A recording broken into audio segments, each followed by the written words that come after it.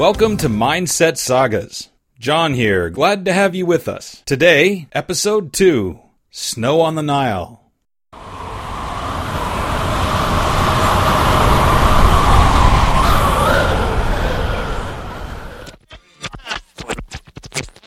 Due to the severe snowstorms in the area, all city schools have been closed for the day.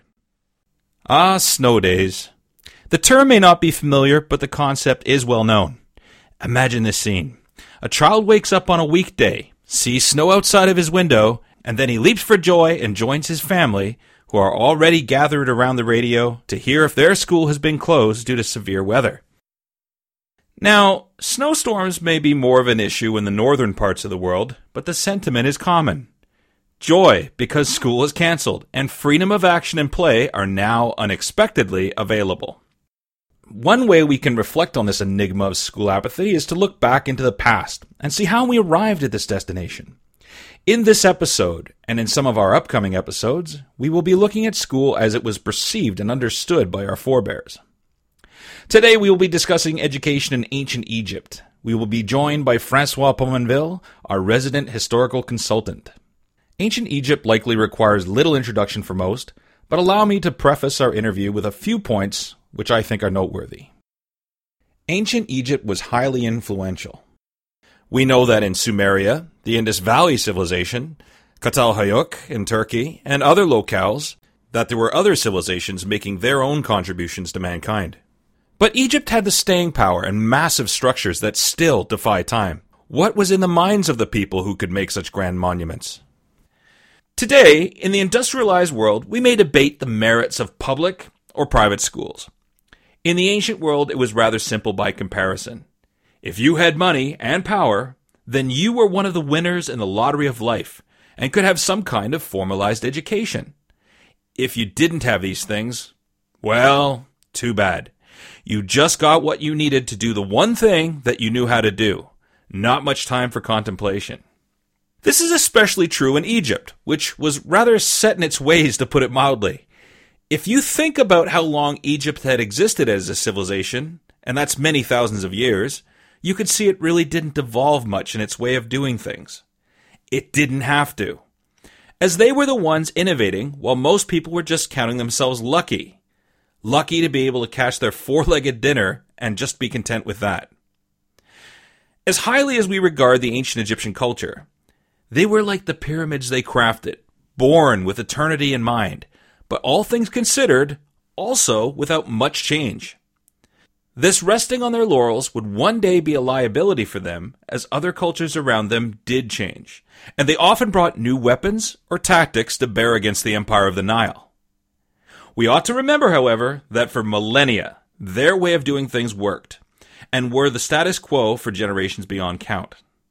However, because they were so unchanging, it makes it somewhat easier for us to paint a picture of their customs, which more or less stayed the same. As everyone knows, the Egyptians took the afterlife and spirituality extremely seriously. This focus was of paramount concern to them, as so much of everyone's life was spent on worrying about the afterlife. Loved ones and pets too, especially cats. Therefore, it should not come as any surprise that the most educated people in their society were priests. Medicine, geometry, and math were notable areas of their focus. I want to take a moment out to point out how the Egyptians viewed math. Math allowed the pyramids to happen, after all. A great engineer by the name of Imhotep was responsible for the engineering of the step pyramid of Djoser, somewhere around the 27th century BC. We have to imagine the man was the original Leonardo da Vinci, or Archimedes, breaking all the rules, but being able to do so because he was given a massive imperial budget in which to spend on his learning curve. Then it dawned on him, and it was easier for all those who came afterwards, because they learned that if you tapered the size and weight of these giant mastaba stones as you went higher, you could create buildings fit for a divinity. A breakthrough like that isn't easily forgotten, but innovation will stifle every time there is no need for change. To the Egyptians, certain numbers and powers were equated with magic. So who else should master this arcane subject but the priests? I think many of us can appreciate that sentiment when looking back at our own first contact with that subject in primary school. So, when did kids, and I mean the privileged few, start their fledgling school years? Well, education usually started around 5 years old and ended by the time they were around 16 or 17. By the time they were 13 or 14, students usually began receiving their specialized training in accordance to their eventual profession, by which it's usually understood that it was the profession of their parents. Teaching methods were rigid, discipline was harsh, and they emphasized oral repetition, copying, and memorization. So enough basics. Let's ask the tougher questions to our special guest, Francois Pominville. Here is that interview. So today we have our interview with Francois Pominville. He's our resident historical consultant. How are you, John? Good. And you? Very well. Excited to be on the show. Happy to have you on. So we'd like to talk today a little bit about Egypt, which was obviously a major influence on much of the ancient world. Mm-hmm. Before we delve into Egypt, one has to ask, what came before as far as education went? Essentially, we're talking about hunter-gatherer societies. So we're talking about a time that's unfortunately a little difficult for us to imagine. We also have to rely on educated guesses, since by definition it's before history, before writing. So basically anthropology gives us a good idea of what life was probably like. But the key word here really is survival. Education in hunter-gatherer societies was all about survival. Survival was a daily affair. Learning was almost exclusively about survival. Learning skills that would keep you alive, like hunting, fishing, speech, what plants could kill you, what plants could keep you alive, and then, of course, weaving, hut building, everything to keep a small society, a small gathering, a group, a village together. If the tribe wasn't doing well, if one individual wasn't doing well, then the tribe wasn't doing well. What were the trades, the primary trades of these proto-village dwellers? There might have been a handful of members of a given tribe who had access to what would be special knowledge beyond the basics of survival. Okay, so this is where education in hunter-gatherer societies was probably a bit more interesting. You know, you had shamanic figures, individuals who had knowledge of the spirit world, who acted as spiritual figures for the village. You had leaders and warrior figures. They needed specialized knowledge, which basically boiled down to how to fight, how to lead men. War wasn't very organized, but still, there was. It's important to learn certain skills that would keep you alive in a fight. What was an early Egyptian school like? The bottom line is that your status really determined your education and your eventual position in life. So for most, education was at home. Parents educated you, and basically you received an education that would help you in the family business. If you were part of the upper classes, then your family might be able to provide you a more elaborate education, and maybe you would become a priest or a scribe. And then if you were lucky and you showed really great aptitude, you might get extra education that would lead you to become maybe like a builder or something. And then, of course, you have the super elite. Well, they got some really, really nice education as well.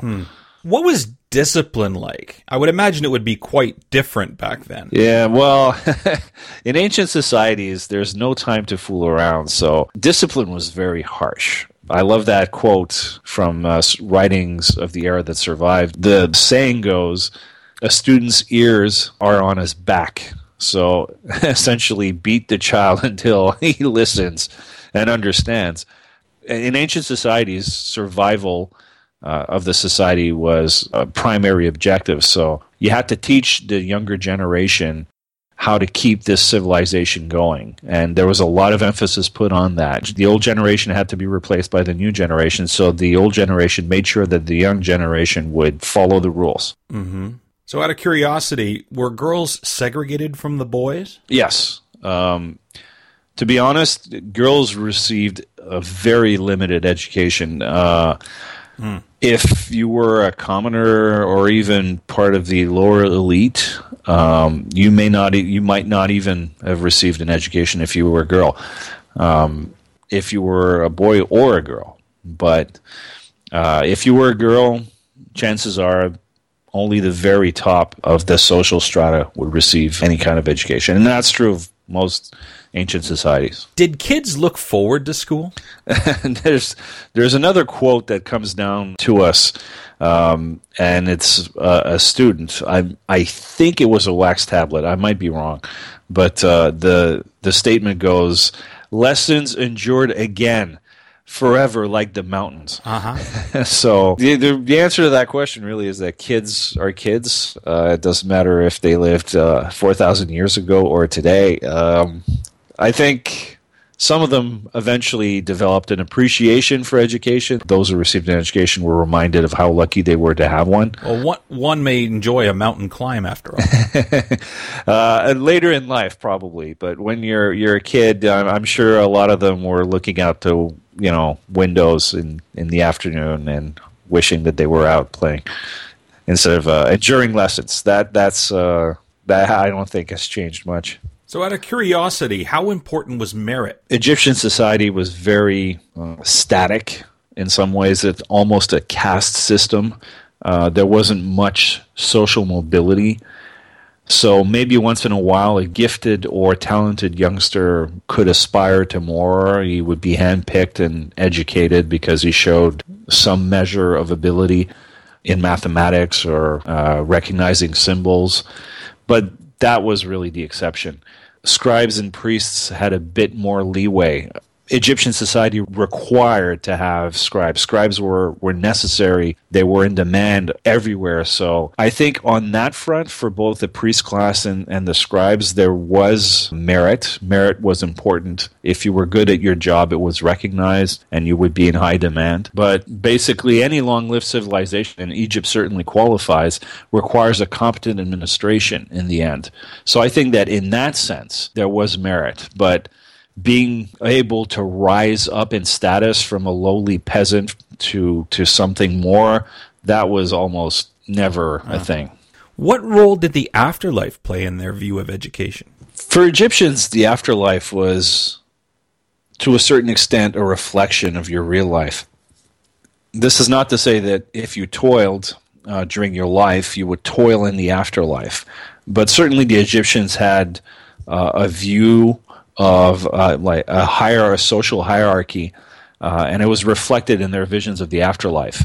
So I think it probably played a role in terms of reinforcing roles and the education you received. So again, your status determined your level of education.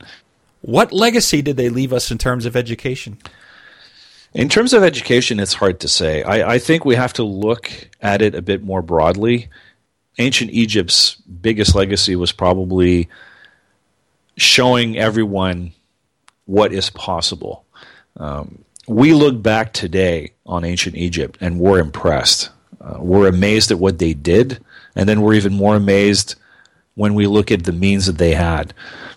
And I think that from an education standpoint, emerging civilizations looked at ancient Egypt, civilizations like Greece and Rome, and thought, wow, this is a long-lived civilization. This is a civilization that has accomplished much. We probably can learn a thing or two from them. Yeah, this is just a purely fun, speculative question, but I have to ask it. What do you think an ancient Egyptian student, theoretically, if they were somehow brought to the present, what do you think they would think of a modern school? Putting aside the fact that they would have language problems and be astounded by the technology. Okay. If he magically showed up, past the language problem. I'm sure the first thing that student would think was, wow, there's a whole lot of food here. Everybody's allowed to eat. Then probably subsequent questions like, what do you mean everyone gets to read and write? And then quickly followed by, what do you mean we don't get beaten in class? Finally, what do you mean everyone can run for office? What's that? And why is it that anybody can be pharaoh? That probably would be very confusing to the child, and not to mention cell phones, Xbox, and the internet. But that goes without saying. Yeah, certainly, I think they probably would enjoy school a little bit more. The absence of beatings, I think, would be a big plus. In this show, I started off talking about snow days and how children were happy to avoid school to be able to play. Do you think the Egyptians had their equivalent of like a sandstorm day? I'm sure they did, and I'm sure they enjoyed the sandstorm days very much like the kids today would enjoy a snow day. Probably even more so from everything you've told us today. Well, thank you for joining us today, Frank. We hope to have you on again soon. Thank you. I'll look forward to it. Bye. Bye. It seems to me the Egyptian student had it kind of hard. Ancient Egypt may have been a rough place to grow up, but it's always easier to criticize when other options are clearly available. They were among the first to try to sort out how civilization worked, and through their experiments, whether failed or successful, were others able to see what might be better to change. Perhaps it is because we haven't yet resolved all of the challenges in education, that we still have children who embrace severe weather and school outages. I think to imagine there is a finish line to our struggle with implementing educational reform is but a phantom, but in its pursuit can we improve. Thank you for joining us. I hope you'll join us again next time on Mindset Sagas. Many of the sounds used on the show come to us courtesy of Syrinscape. Thanks as always to Syrinscape for the amazing atmosphere and music. Make sure you check it out at www.Syrinscape.com. You've just got to be using it at the gaming table or on your podcast. You can find our website at www.mindsetsagas.com. Thanks for listening to Mindset Sagas. We hope you'll join us again next time.